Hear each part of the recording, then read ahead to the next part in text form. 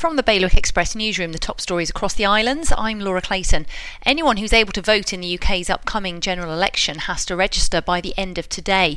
Any expats living in the Channel Islands who were last registered to vote in the UK in the past 15 years are eligible to have their say again using either a postal or proxy vote. A man's admitted a grave and criminal assault against a woman in Jersey. Ismael Luna Dominguez attacked his victim this summer and will be sentenced in the new year. Students at Guernsey's Les Beaux Camp High School have been swapping their lunch for rubbish as part of a campaign to cut down on the amount of food we throw away. The Big Feed offered more than 500 pupils and staff a free cooked lunch yesterday. It cost around £800 in total, which is the average amount families in the UK throw away in food each year. And the GSPCA is in desperate need of more intensive care units for the small animals it looks after. The charity's made an appeal for funds after rescuing 15 hedgehogs this past weekend.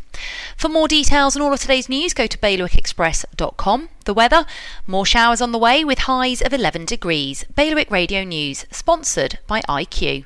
IQ, the Channel Islands' only official Apple premium reseller. See their full range of Mac notebooks and desktops. IQ, your local Apple expert. Liberty Wharf, Jersey and High Street, Guernsey.